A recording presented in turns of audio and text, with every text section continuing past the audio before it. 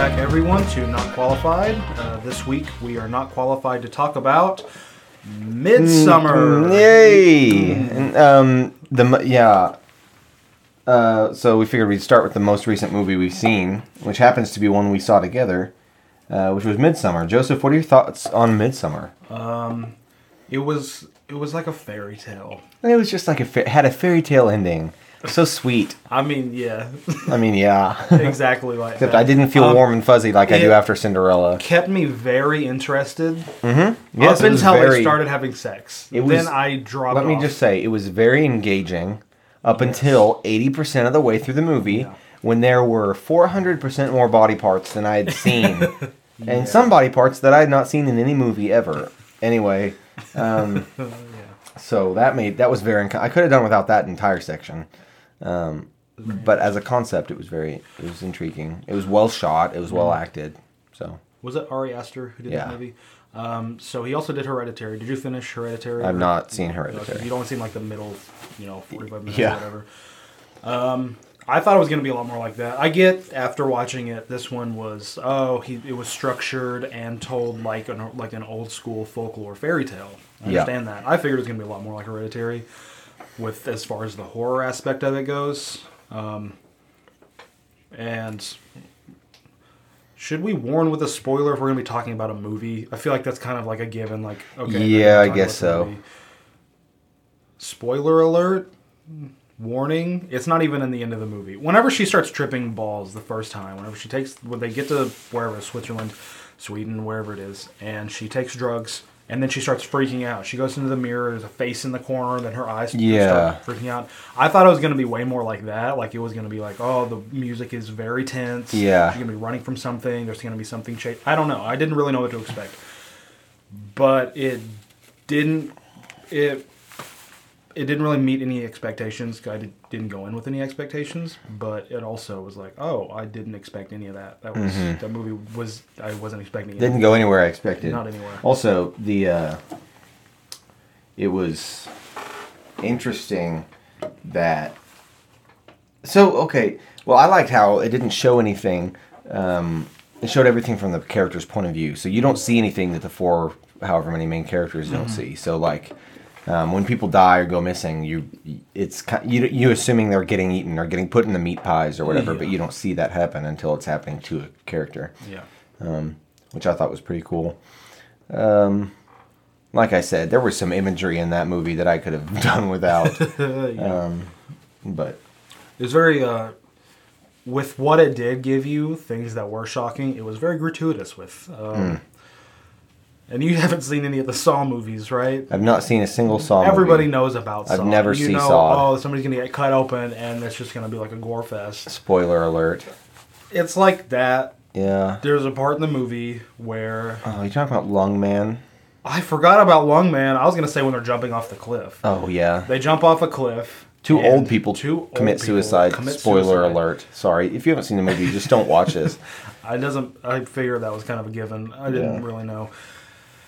And then they beat the old man to death with the hammer after he survives the fall. I was like, oh, that's awesome. I wasn't expecting a man's head to explode in front of me. That was interesting. But then it reverse explodes later. Yeah. It goes...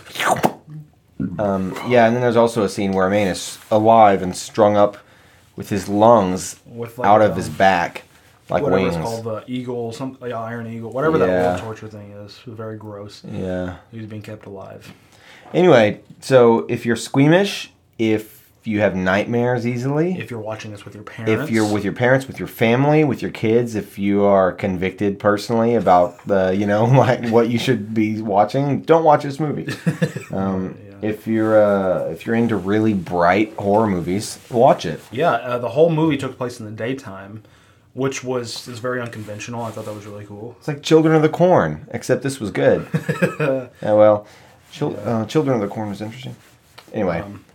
The whole thing took place in the daytime, but I think that's mostly for the regional specifics because of Sweden or wherever it is.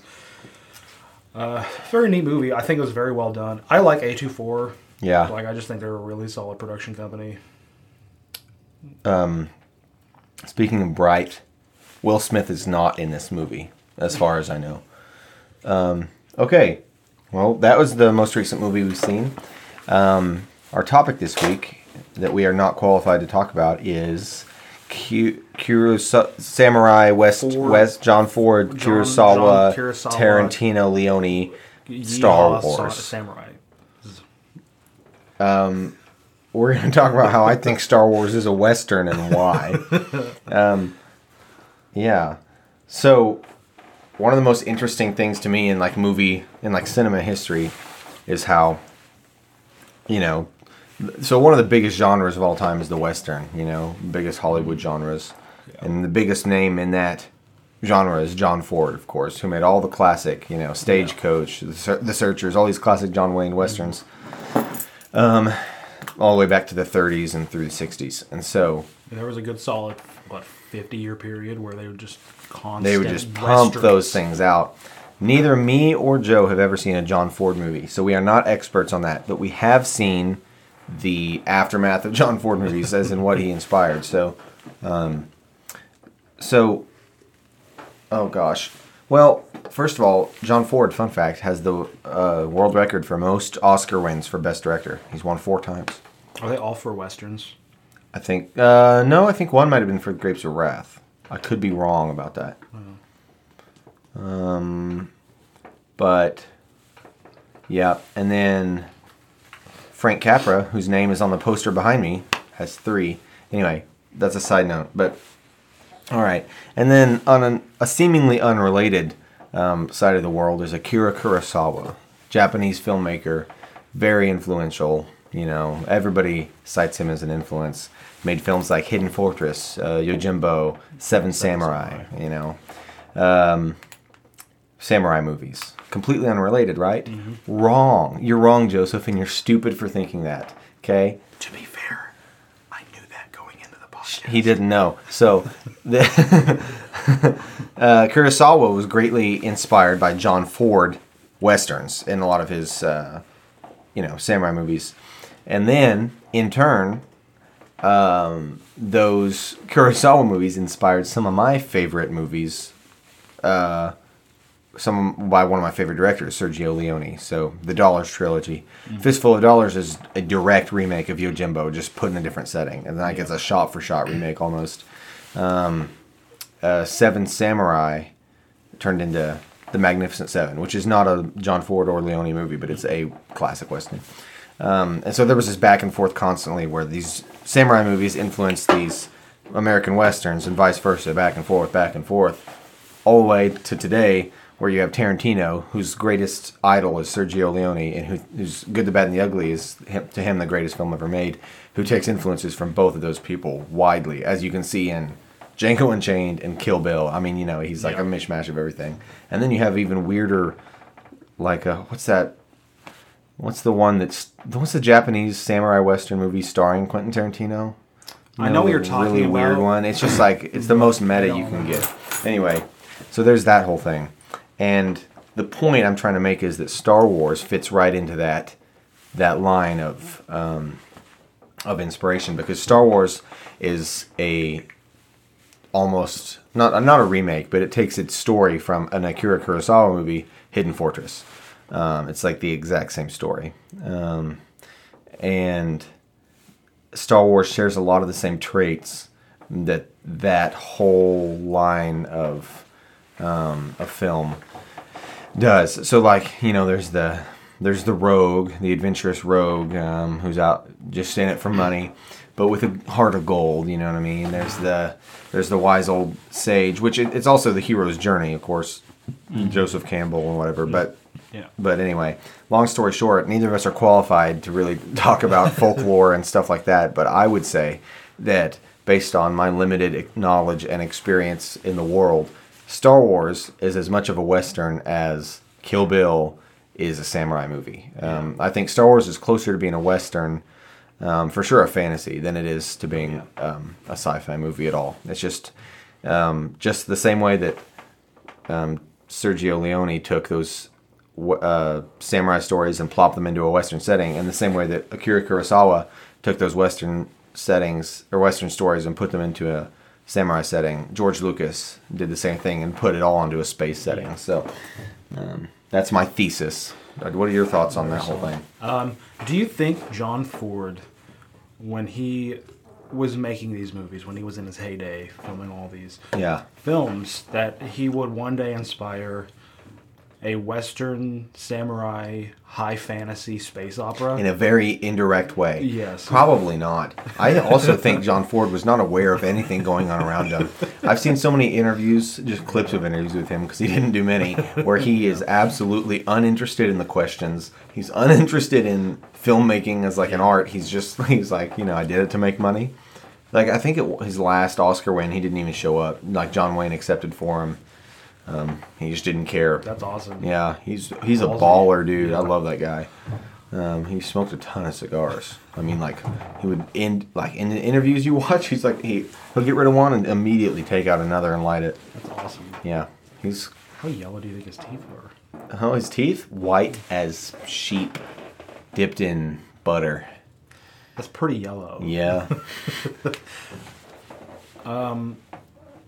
How long do you think? What was like the first, I guess, movie or TV show to break genre, like fully? Like, because what I have in mind is Firefly is a Western sci-fi, Yes. but those are two very opposite and sometimes completely contradictory genres of movies. Yes. What other TV shows? Are Thank like you for that? bringing that up. That's another thing that fits perfectly into this whole Yeah. discussion. I love Firefly, and it is a Incredible. Western sci-fi. Yeah. Before Firefly was my favorite TV show of all time, besides The Twilight Zone, The Adventures of Briscoe County Jr., which rather than being a Western sci-fi is a sci-fi Western. Like, it's in a Western setting with elements of sci-fi, which is the opposite of Firefly. Yeah, I don't know. I have no idea what the first... Because I really can't, like, whenever I think of movies or TV shows that, oh, God, excuse me, that fit both two sometimes contradictory genres, that's the first thing that comes to mind is Firefly.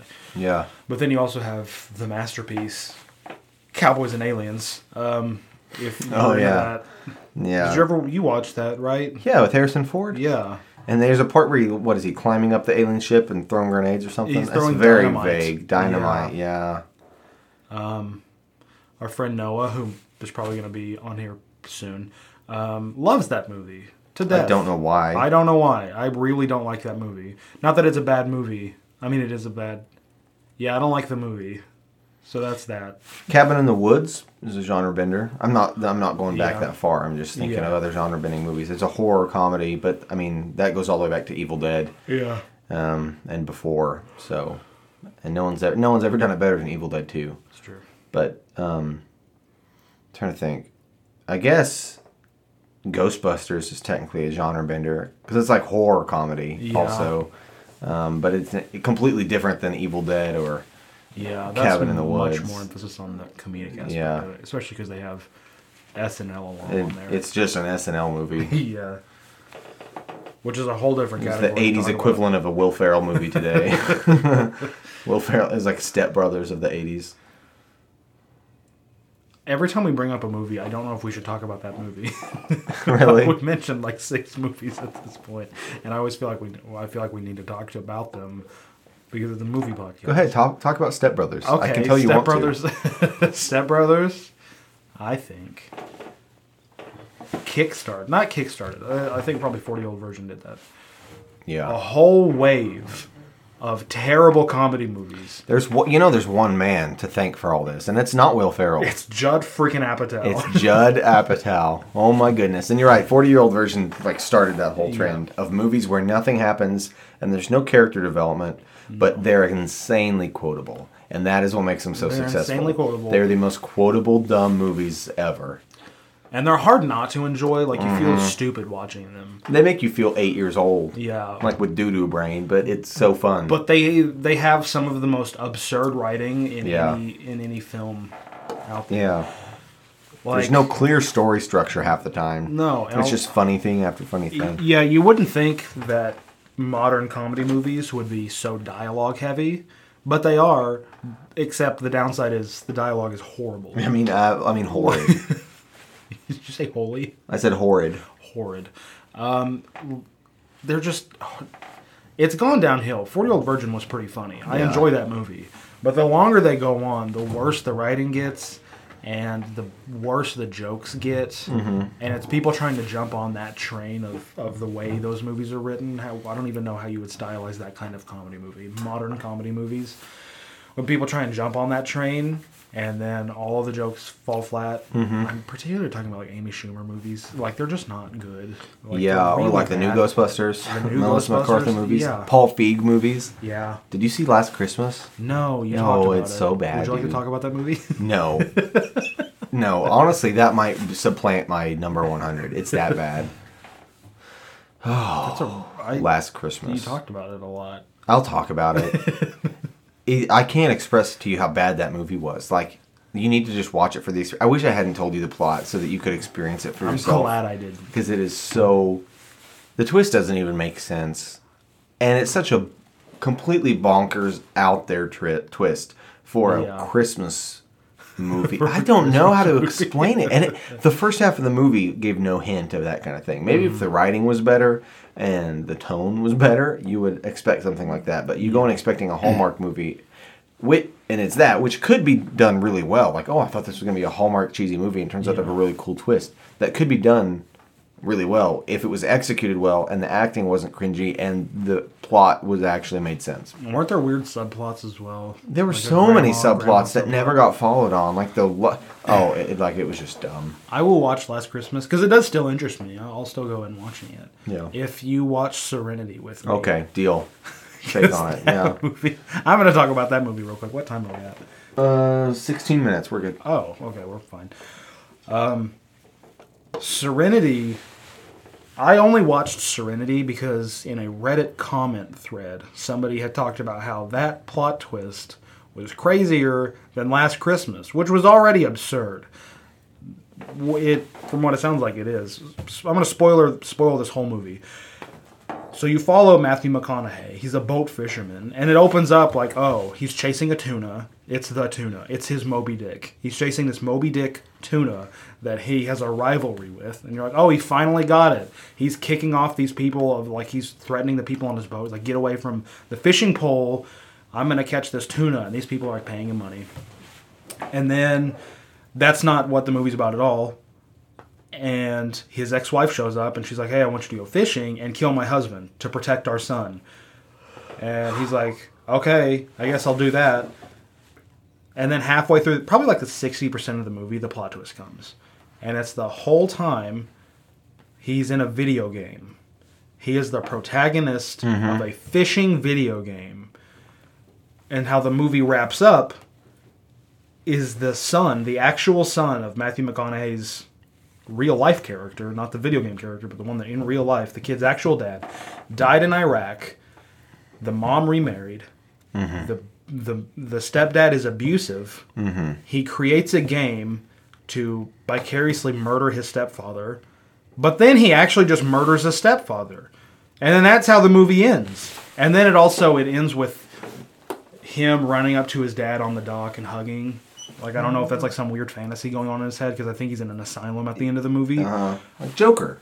It was bizarre. I hated that movie. It's the Joker of Netflix movie. Is it a Netflix movie? No, it's not. No, it's just. I'm not looking forward to watch that. Speaking of bad movies, we watched Tall Girl together recently, and oh boy, there are 3 movies I've now seen that are in the bottom 10. And that is... It was produced by Mick G. McG. Which brought us one of the greatest what a television G. shows. Chuck. It's not as good as I thought it was. It's still good. It's still good. We'll talk about not that. as good as I remember. We should do a whole episode on Chuck. Yeah. But anyway, no. So we watched Tall Girl, and it's just so bad. Like, it's hard to explain. The second Netflix original that's in the same category of god awful is The Kissing Booth, where it's just like, it's fun to watch and laugh at because it's so bad. And then by far the worst of the 3 I'm mentioning is a movie called F the Prom, written by those YouTube. They're the Coen brothers of YouTube, the Fine brothers. The Teens React series. They wrote that movie and I think directed it. Anyway, those 3 movies are the trifecta of just poop. There's also Netflix. I don't know. Netflix has been stepping up their game because all of the other streaming services, and especially because Disney Plus, because now all of Disney's movies, Marvel Universe, the Star Wars universe, everything, any animated movie they've ever made, anything they've ever produced, is now on this whole platform. So they really have to step up their game to keep people hooked. They have to make original movies. They have to put a lot of grade A movies on their platform, even if they don't make them.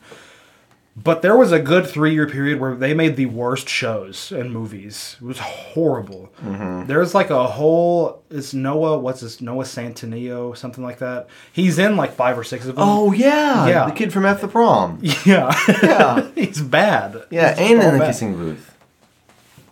Probably. I don't know.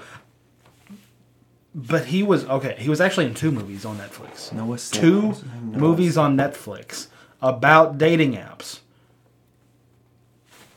Netflix made 2 movies with Noah Centineo. Oh, Noah About- Centineo is not the guy I was thinking of. Dating apps. I don't think he's from the kissing booth. He might have been. He's from, The Perfect Date, To All the Boys I Loved Before, He was in Swiped. Swiped, There was Charlie's Angels. like the new one. Hold on. I didn't watch it. Charlie's Angels. I don't think it was. 2019, yeah. Oh, interesting. Yeah, not the kid I was... Who's the kid from the kissing booth? Like the main kid that's Is in all that those stupid he's movies, in? He was in Netflix Super movies. 8. I don't remember his name, He was in Super 8, wasn't he? which is a very good movie. I highly enjoy. Yeah, that movie. How the Mighty Have Fallen. Super 8 was so good. We're gonna have to do a whole movie about directors, and Abrams is gonna. We're gonna talk about Abrams for probably 20 Joel minutes. Courtney is the kid's Joel name. Courtney. What a... Yes, Super 8, and then he went on to do The Kissing Booth and F the Prom. I mean, come on. I really enjoy Super 8. It's a perfect mashup of Spielberg and Abrams. Well, Abrams is just Spielberg, part 2. Yeah, I was gonna say sci-fi Spielberg, but Spielberg already has that. Spielberg one. is the sci-fi Spielberg. Spielberg yeah. is the greatest director Yeah. to ever exist. I'm glad Netflix is stepping up their game though, because there was a good 3-year period where I couldn't stand to watch anything produced by Netflix. They still have Breaking Bad, and they still have The Office for a year, so they're not dead yet. And they have Friends right now, don't they? Yes. Until next year, and then it comes off, but they get Seinfeld next year. So they're going to be alive for a while. They need Fringe. Fringe. Yes. Yeah. Fringe. J.J. Abrams, again. Yeah. I was going to say, we didn't ever rank... We talked about Midsummer, but we were supposed to rank it. Oh yeah, So that's part of the between reason your why 1 and 100, that's the whole format. Okay, Yeah. so Midsummer, your number 1, Empire Strikes Empire Back. Strikes Your number 100, Delta. Delta Force. Yeah. Between 1 and 100, where do you put Midsummer? I would. I'm trying to like. It wasn't a movie. I did enjoy the movie as far as cinematography and acting was superb. Mm-hmm. It was just there was a lot of shocking material. It was like, to me, it was like Clockwork Orange. Yeah, Like, I it was like, appreciated it, but I didn't necessarily enjoy it toward the end. Yes, And so that might affect my ranking. I put it lower. Than, Yes, as a movie, I did appreciate it. I thought it was very well done. Yeah. And I understand, it can have a lot of cultural significance. Right. But wow, I think I'm good on watching it for probably the Yeah. next 10 years. Yeah. I'll probably, I'll say like 63. Okay. Like I did enjoy it, but So you say it's in the bottom half as far as rewatch? oh wait, I forgot. That's how yeah. we're doing Should it. we flip it?